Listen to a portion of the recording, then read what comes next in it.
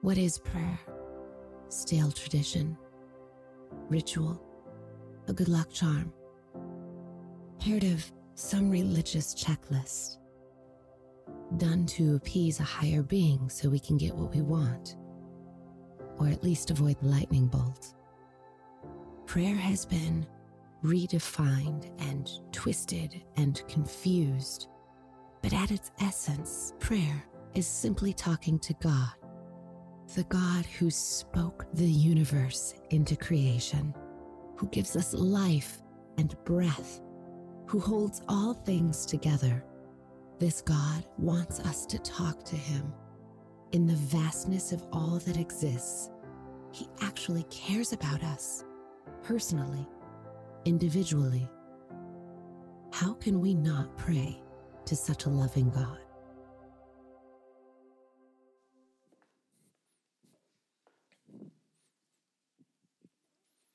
Amen. Let me begin by saying that I am Pastor Chris Johnson, the senior pastor here at the First Baptist Church of San Antonio, and typically I'm across the street in our other service, but every once in a while Pastor Danny and I switch places, and that's always joyful for us to get to do this. So thanks for allowing that, and thanks for being with us in worship in this way. And let's begin our time. I want to point out several things about church life that you need to be aware of as we move forward in our life together as church. So one of those is today we have two Welcome to the Worlds. We love to celebrate with our families as they bring new, perfect life. The first is Gideon Elijah Adams, and we're so thankful for this beautiful new life born on August 3, a perfect gift from God. And then we have one other, Lathan Burnett. Let's see, where is he? There is he, Lathan Colt Burnett, born on August 7th. And we're so grateful for these two boys that were brought into these two families, the Adams and the Burnetts. And we're so grateful that God has given in this way. Now, let's talk about a few other life together moments that we need to know and be a part of together as church. So one of those is, I hope you'll come back tonight. So tonight at 6 p.m. across the street over in the sanctuary, we're going to have again time for teaching. We haven't done much what we call time for teaching since before the pandemic. That was one of those things that's taken a while to come back, but we are grateful to have that back. And so tonight I will teach. We'll have a little bit of worship at 6, and then I'm going to teach on this topic, defining love biblically. And this was done intentionally in this way. This is probably the question I've been asked the most the last couple of years, is what does that word mean? How do we use it? How are we supposed to be using it? And why does this world use it so wrongly? And so we're going to talk about all that. We'll have about 45 minutes this evening talking about that word and how we define that word biblically. And that's going to be a part 1. We'll have some more that are coming later in the fall. So I hope you'll come back tonight at 6 and work through that with us as well. Now, looking ahead, we also have Heart to Heart coming back. Next slide here. Heart to Heart are recovery and support groups. This is a necessary part of our work together as a church. We know, as a church family, many of us are going through and have been through very difficult things. And one of the roles as a church family is we walk through those things together. And in particular, people that are deeply hurt need to be together and need to be heard and need to be loved in that way. So these are 3 of our support and recovery groups that we have. Now, the bottom one, Men's Freedom Group, that's for men that have been addicted to sex or pornography, and that goes all the way through the year. It meets on Tuesday nights, every Tuesday night, so that's an ongoing one. The 2 others at the top will begin August 29th. So those have taken a bit of a break for the summer. So we have a grief share group. That's for somebody that's lost someone. There's been a death in your family and you're having trouble working through that. We have a group for you there. And then divorce care. That unfortunately, when that covenant of marriage is broken, it is deeply painful and we need to walk through that together. And so that divorce care group begins August 29th as well. Also, we have a new opportunity for moms. So let's look at MomCom. So this is different and new. We haven't had this before. It's revamping and revitalizing another ministry for moms that we had that we're turning into this. And so it's for moms of infants through third grade kids. And this is how we love and support moms in all of the struggles of being a mom with a young one. And so there'll be 2 offerings of that, first Thursday in the mornings and then second Wednesdays in the evenings of the month. And so you can come and be a part of that and support it in that. And then one more Life Together moment here, looking ahead to re-engage. Now, Pastor Danny, who's normally in here, leads this with his wife Anna for us in our marriage ministry. And we're so grateful for the work that they do strengthening marriages. We think that that is an important work in ministry in the life of this church, and we want to do that well. And Pastor Danny does an amazing job with that. And that's going to be again Wednesday night, September 6th. And let me make a quick plug here on that. That we started back all of our Wednesday night activities last Wednesday. And so this Wednesday, we will have most all of our Wednesday night activities. We have a meal from 5 to 6. And then at 6 o'clock, we have orchestra practice, children's, youth. And then I teach a class from 6 to 7. And I want you to hear me on this. So we have a number of Bible studies that are starting in September. And if you're going to be a part of those, like Re-Engage or Christianity Explored or Women's Bible Study, Men's Bible Study, if you're going to be a part of any of those, I want to invite you for the next couple of weeks to come meet with me Wednesday night at 6 before those begin, because we're going to talk about how those Bible studies fit into our larger concept of discipleship. So before they begin, the next couple of weeks, we're going to be together and talk about the why and what we're expecting out of those. So if you would, come meet with me the next couple of weeks, Wednesday nights at 6, and then we'll disperse out to all these other things like Re-Engage, Christianity Explored, and the other Bible studies that we're doing. All right, just kind of lastly for me, a couple other housekeeping matters for today. So one of those is if you're new or a guest to First Baptist, we're grateful that you're here and we want to get to know you. The best way to do that, if you'll go on your phone or go online to our website, fbcsa.org. At the top of the page, there's a connect button. If you will connect there and then put your information on that form, we can get to know you that way, and we want to. And in a similar way, you can give online if you'd like to give that way, but also you'll see some places around the room and exiting where you can give at the end of the service. All right, now let's get to our text for today. So we are going to be in Daniel chapter 9. So reverse for this week has been Daniel 9, 1 through 23. And we're going to read together now a portion of that, Daniel 9, 9 through 12. So if you would, stand with me, and I want us to read that aloud together. So Daniel 9, 9. This then is the text for today. To the Lord our God belong compassion and forgiveness, for we have rebelled against him. Nor have we obeyed the voice of the Lord our God to walk in his teachings, which he set before us through his servants the prophet. Indeed, all Israel has transgressed your law and turned aside, not obeying your voice. So the curse has been poured out on us, along with the oath which is written in the law of Moses, the servant of God, for we have sinned against him. Thus he has confirmed his words which he had spoken against us and against our rulers who ruled us, to bring on us great calamity. For under the whole heaven there has not been done anything like what has been done to Jerusalem. May God bless the reading of his word.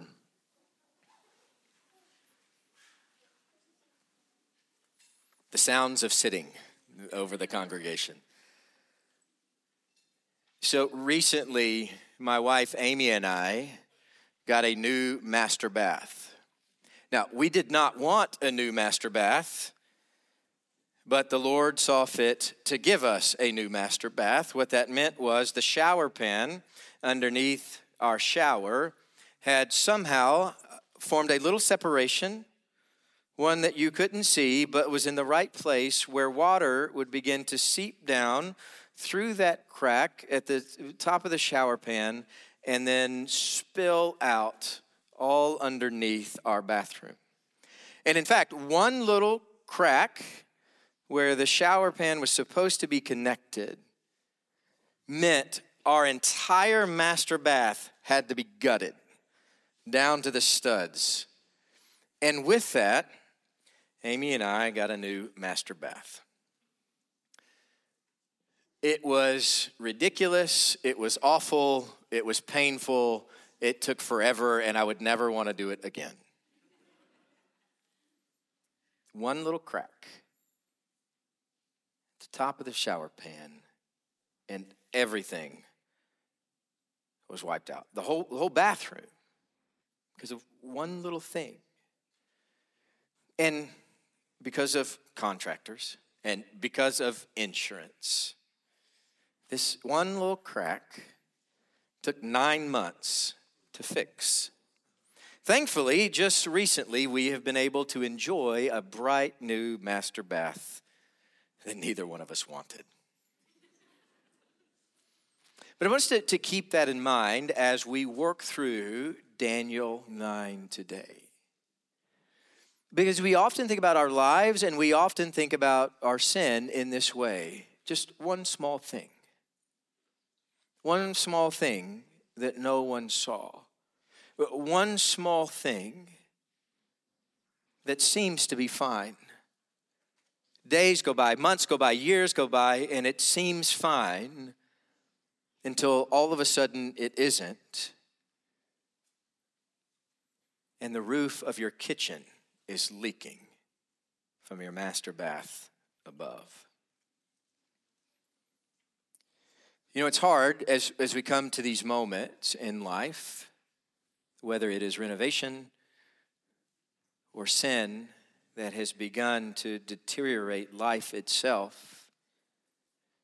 It's hard because it's hard to see.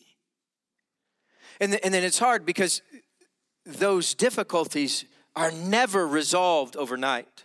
They're never resolved as quickly as we want them to be. They're never as resolved as quickly as we think they're going to be. They're never as resolved as quickly as we're told they're going to be. It always takes longer, and it's always more significant than we ever imagined.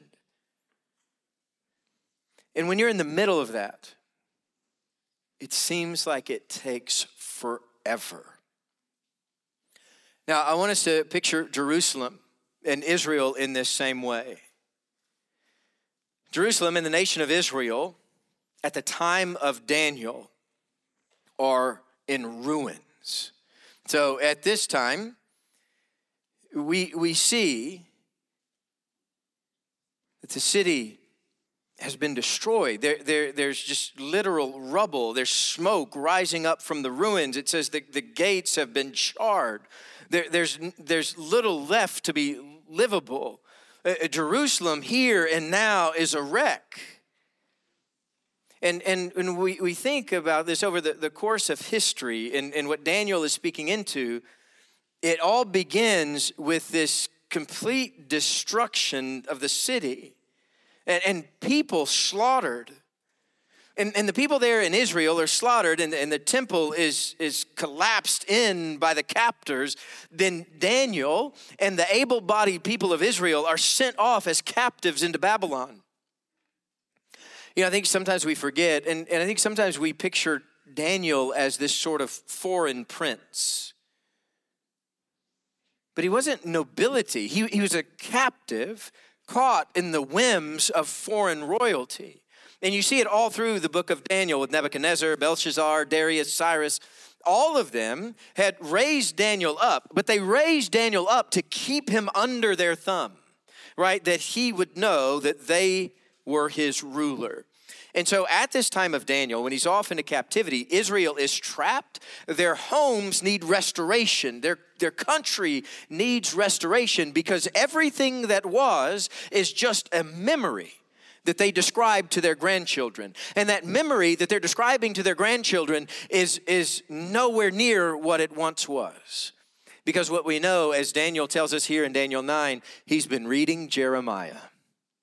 He has been reading the word of the Lord through the prophet Jeremiah, and he hears in Jeremiah, this destruction and this pain will only last 70 years.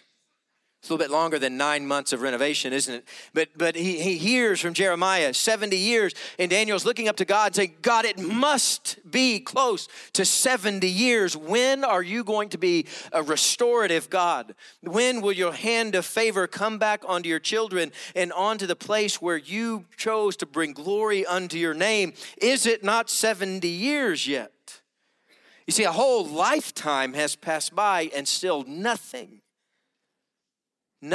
but smoke rising from Jerusalem's smoldering ruins. See, Israel is in a bad way, but I want us to be clear on this. Israel is in a bad way because Israel made bad decisions. So often in our lives, this is what we like to do. When things are in a bad way, we like to point and we like to blame. Someone else is always at fault when something bad happens to us. That's our natural fleshly response, is to blame someone else when destruction and chaos finds its way into our lives. Israel could not blame anybody else. That's what all of the prophets had been saying. For a couple hundred years at this point, over and over again, Israel, you are to blame. It is your sin that has allowed this destruction to happen among God's people. And don't get me wrong, they tried to blame others, but God would not let them get away with it. You see, they were faced then with the worst situation of their lives. And when they started to peel back the layers of what was wrong, when Daniel started to peel back the layers of what was wrong, found out whose fault it was. God had already spoken through the prophets and told them as plain as day, it is your own fault. You are to blame. You cannot pin this on anybody else. 2 Kings 24 says Israel was violent. Jeremiah 13 says they were too proud. They're stubborn. They were good for nothing. They refused to listen to God's word. Ezekiel 14 says that Israel will bear the full punishment of God because they refuse to follow him. And I want you to look at a couple on the screen with me. This is from our text this week, 1 Daniel 5. So Daniel's saying the same thing. As Daniel begins to pray, he moves in from this adoration of God. So he glorifies God's name. And then moving from that adoration of God, he begins to confess sin. And he moves into this time of repentance and confession. And this is one of the ways that he describes their situation and the destruction that's all around them and the captivity that they're in. This is how Daniel describes it. We have sinned. We have committed iniquity. We have acted wickedly. We have rebelled, turning aside from your commandments and your ordinances. See, do you see what Daniel does in confession? In confession, he's saying, God, we understand this is our fault. We did this to ourselves. It is our own failure that has brought this chaos into our lives. We're not going to blame anybody else, and we're not going to do what a lot of times we like to do, where we look up and blame God for this. Daniel, in his prayer, says, God, I'm not going to blame you. I'm not going to blame Babylon. I'm not going to blame anybody else. This is our fault. This is my fault. Now look at one more, Daniel 9:11. So this was also in our reverse this week. It's a part of that same prayer. Indeed, all of us, all Israel has transgressed your law and turned aside, not obeying your voice. And we keep going. So the curse has been poured out on us, along with the oath which is written in the law of Moses, the servant of God, for we have sinned against him. And I want you to notice even here with Daniel, he doesn't say the rest of Israel to sin. He doesn't say my cousin sinned, my father sinned, my grandfather sinned. He said we. This is on me. This is on us. This is on us as a people. We have sinned. We are the problem. The chosen people of God are the problem. The sin, our own sin, is destroying us from the inside out. It's like when you have a leak at the base of the shower pan that begins to pour out, and the water just becomes this destructive force, so that everything has to be ripped out. He says in the same way, our sin has destroyed us from the inside out, and nobody paid attention. Even when there were signs, even when there were warnings, we ignored the warnings, we ignored the signs, and eventually it all just ruptured into this lifelessness. One sin turned into another sin. Sin multiplied into complete destruction. And I want us to recognize, and that was the problem then, and the problem that was then in Daniel 9 for all of Israel is still the same problem that we face today. That we have not learned our lesson, though it has been some 3,000 years later, 2,500 years later, we haven't learned a thing. We haven't learned from Israel. We haven't learned from these Old Testament stories that sin itself is heartbreaking to God.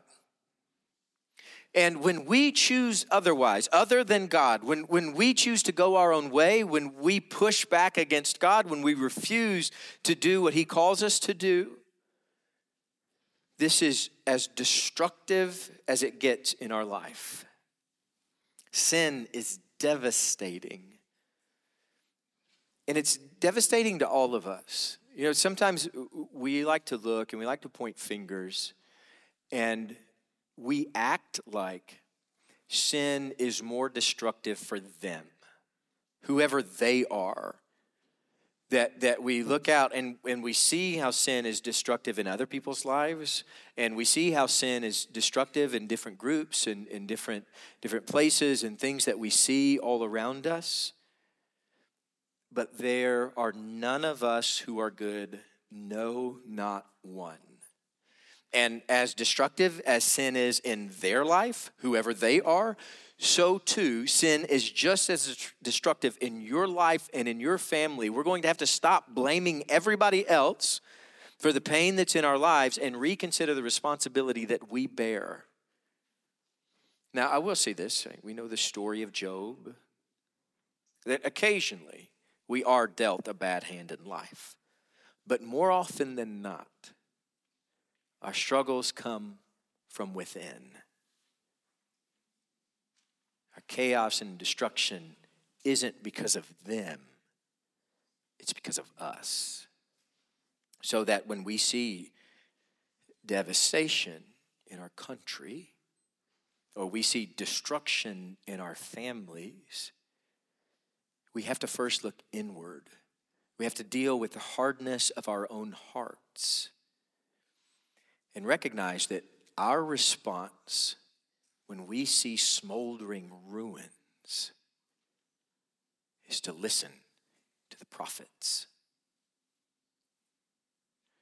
And I want to say this here clearly.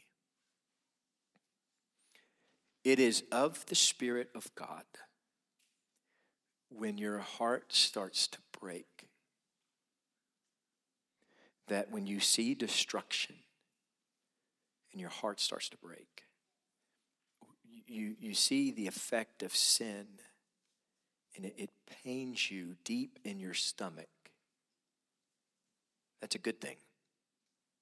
That's the Spirit of God at work, revealing God's ways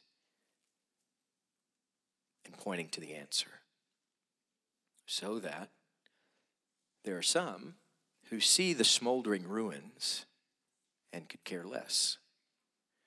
But when you see the smoldering ruins and your heart starts to break, take it as a prompting of the Spirit and read the prophets. See, what we recognize is there's a deep problem then that was Daniel's problem. And that deep problem then that was Daniel's problem is our problem. This lingering and destructive effect of sin in our lives.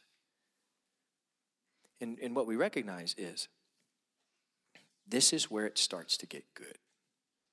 When you finally start to realize that there is a problem, and you finally start to realize that it's your own sin that's a problem,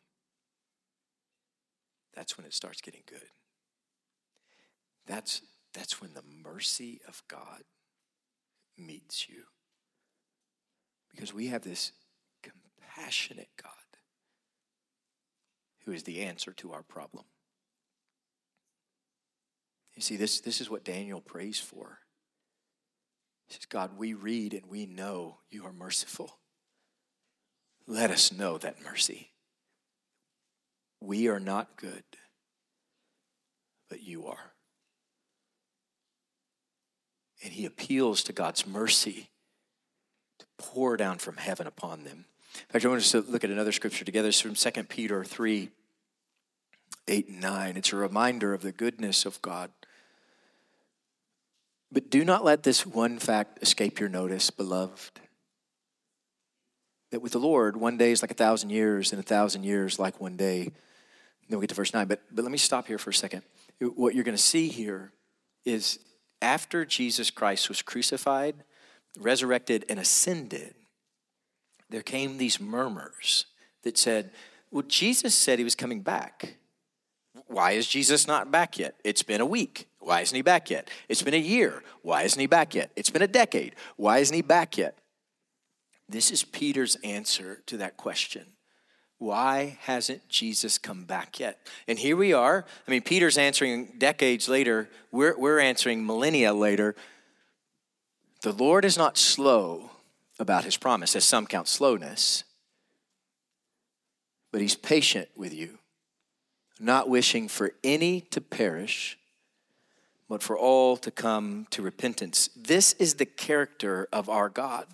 And what's beautiful here that we've been studying all week long in Daniel chapter 9, and what we hear earlier in Daniel is a prayer. He spent his life on his knees before God. And in chapter 9, we get this rare glimpse of what Daniel's prayer life looked like and sounded like. And he gets on his knees and he spends some 15 verses asking God for forgiveness. And God, forgive us. We know we're not worthy. God, forgive us. We know we do not deserve this, but God, come and bring your forgiveness. And in this repentance, I hope we see this. We can't overstate it enough that repentance is the action on our part. But Jesus Christ has already done the real work on the cross. You see, Jesus is the one that makes all of this work for us. Right? And the end of our deal is repentance. That for us to be right with God, we have to admit where we have been wrong in life. And that path of restoration begins as we admit our wrongness. And that work is finally processed in repentance. I want you to listen how Jeremiah describes it in Jeremiah 15. Earlier, Daniel has mentioned he's been reading Jeremiah and he's listening to Jeremiah. And so I want you to see these couple of verses in Jeremiah. This is part of what Daniel was speaking to and what he was called to. You who have forsaken me, declares the Lord. You who keep going backward, so that's like us. I will stretch out my hand against you and destroy you. I'm tired of relenting. So that's what they've already seen. I will winnow them with the winnowing fork at the gates of the land, which God has already done. I will bereave them of children. I will destroy my people, which he's already done. They did not repent of their ways. And as Daniel is reading this and knows this, he's brought then to know this is not the end of the story. Jeremiah 15 could be the end of the story if God's people never came back and never returned. But Daniel gets down on his knees and begins to pray, God, forgive us, and the mercy of heaven flowed. And what he recognizes in this is God's only going to give you so many chances to repent. You see, we could feel sorry for Israel and the unbearable pain they're enduring, but God gave them a way out. God had given them plenty of warnings, and God had given them a way out through the prophets, and they refused to listen over and over again. But now in Daniel 9, we found someone who has listened.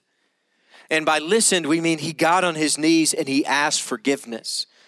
Father, forgive us for the sins that we have committed. And the mercy of heaven began to flow. You know, I want you to think about us. And us these days, and what this means for God's grace now. One of the places that we see this, and one of the best places for us to consider this out and God's grace in us, is in Revelation. In Revelation 2 and 3, in Revelation, Jesus begins to look at 5 of the 7 churches. So Revelation 2 and 3, it says it's written to 7 churches. And 5 of the 7 churches, he tells them what to do. And he says, this is the key to your future. This is the key for you and restoration. Because the work of the Christ has been done, will you receive the work of the Christ? And as he points out in Revelation, he says, the key to your future is not to better understand what the mark of the beast is, or the key to your future is not to work out a new timeline, or the key to your future is not to work out some mystery through the pages of the book of Revelation. We don't get it. We skip over the good part. We skip past the key. The key is found all through Revelation 2 and 3. And the first time Jesus says it is in Revelation 2:5. Look with me on the screen. Therefore, remember from where you have fallen. He's talking to the church here. He's saying churches, and one church in particular here in Revelation in 2:5.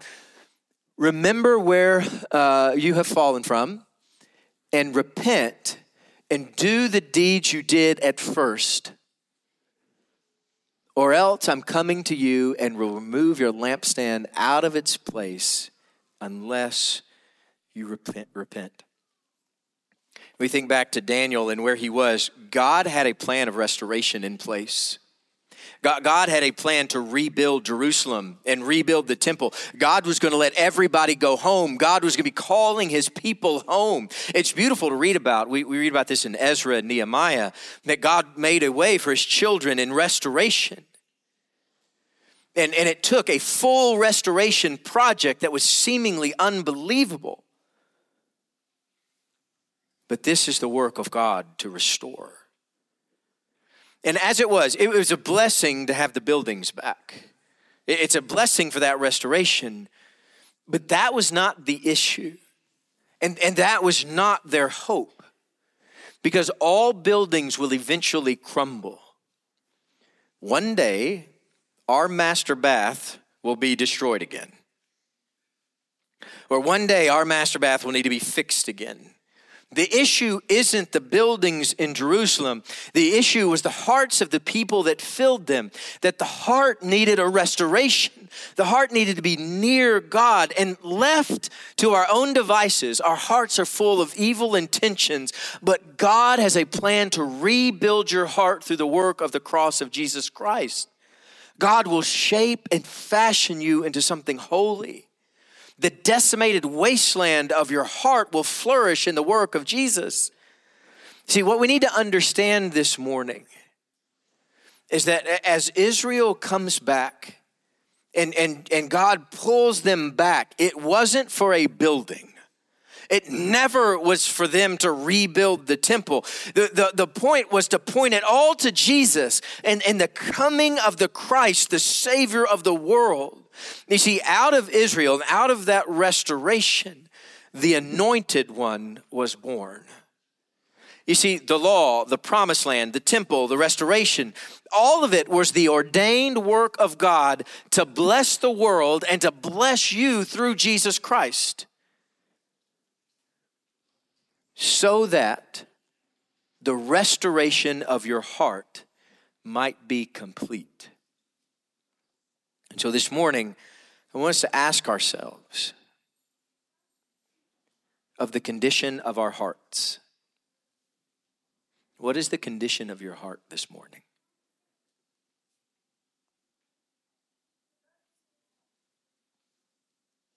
Because there's one thing that we need to recognize. It's this work of Jesus to restore our heart is primary to who we are. And we know this to be true, that if you haven't met with Christ, if you have not been near him, then your heart is in ruins, a smoldering heap of rubble. Some of us aren't even aware of it yet. But this is what we know. If your heart is a mess, it's because you haven't been near to Jesus.